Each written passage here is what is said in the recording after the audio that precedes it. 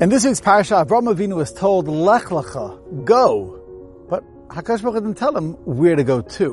You know, it's fascinating because the second to last parasha in the Torah also is Parashas Vayelech. And there the Torah tells us, Vayelech Moshe. Moshe went. But it doesn't tell us where he went to.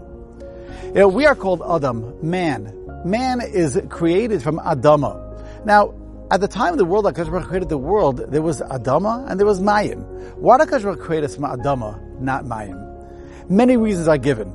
But perhaps one reason is as follows. Water, when you look out at the ocean, no matter how deep that ocean is, on the surface, water is just straight. It just continues, it's flat, all the way across from one end of the ocean to the other end of the ocean. As opposed to Earth, Earth has parts that are flat, parts that are valleys, parts that are mountains. Sometimes it goes up, sometimes it goes down. HaKadosh Baruch Hu was giving us a message for life. Life is not all about just being flat like the ocean, but life has times that are challenges. Life has times that are great.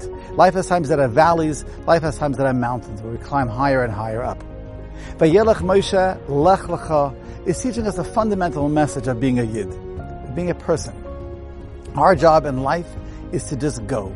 Realize that everything that happens is a tzibur from HaKadosh Baruch Hu. The same way Avraham Avinu's commandment to go was from HaKadosh Baruch Hu, ours also is to go and to realize that HaKadosh Baruch Hu is there, whether we're going on the plateaus, whether we're climbing up the mountains, or going down in the valleys. Our job is to keep on going and to realize that HaKadosh Baruch Hu is there holding our hand every step of the way. Have a wonderful day.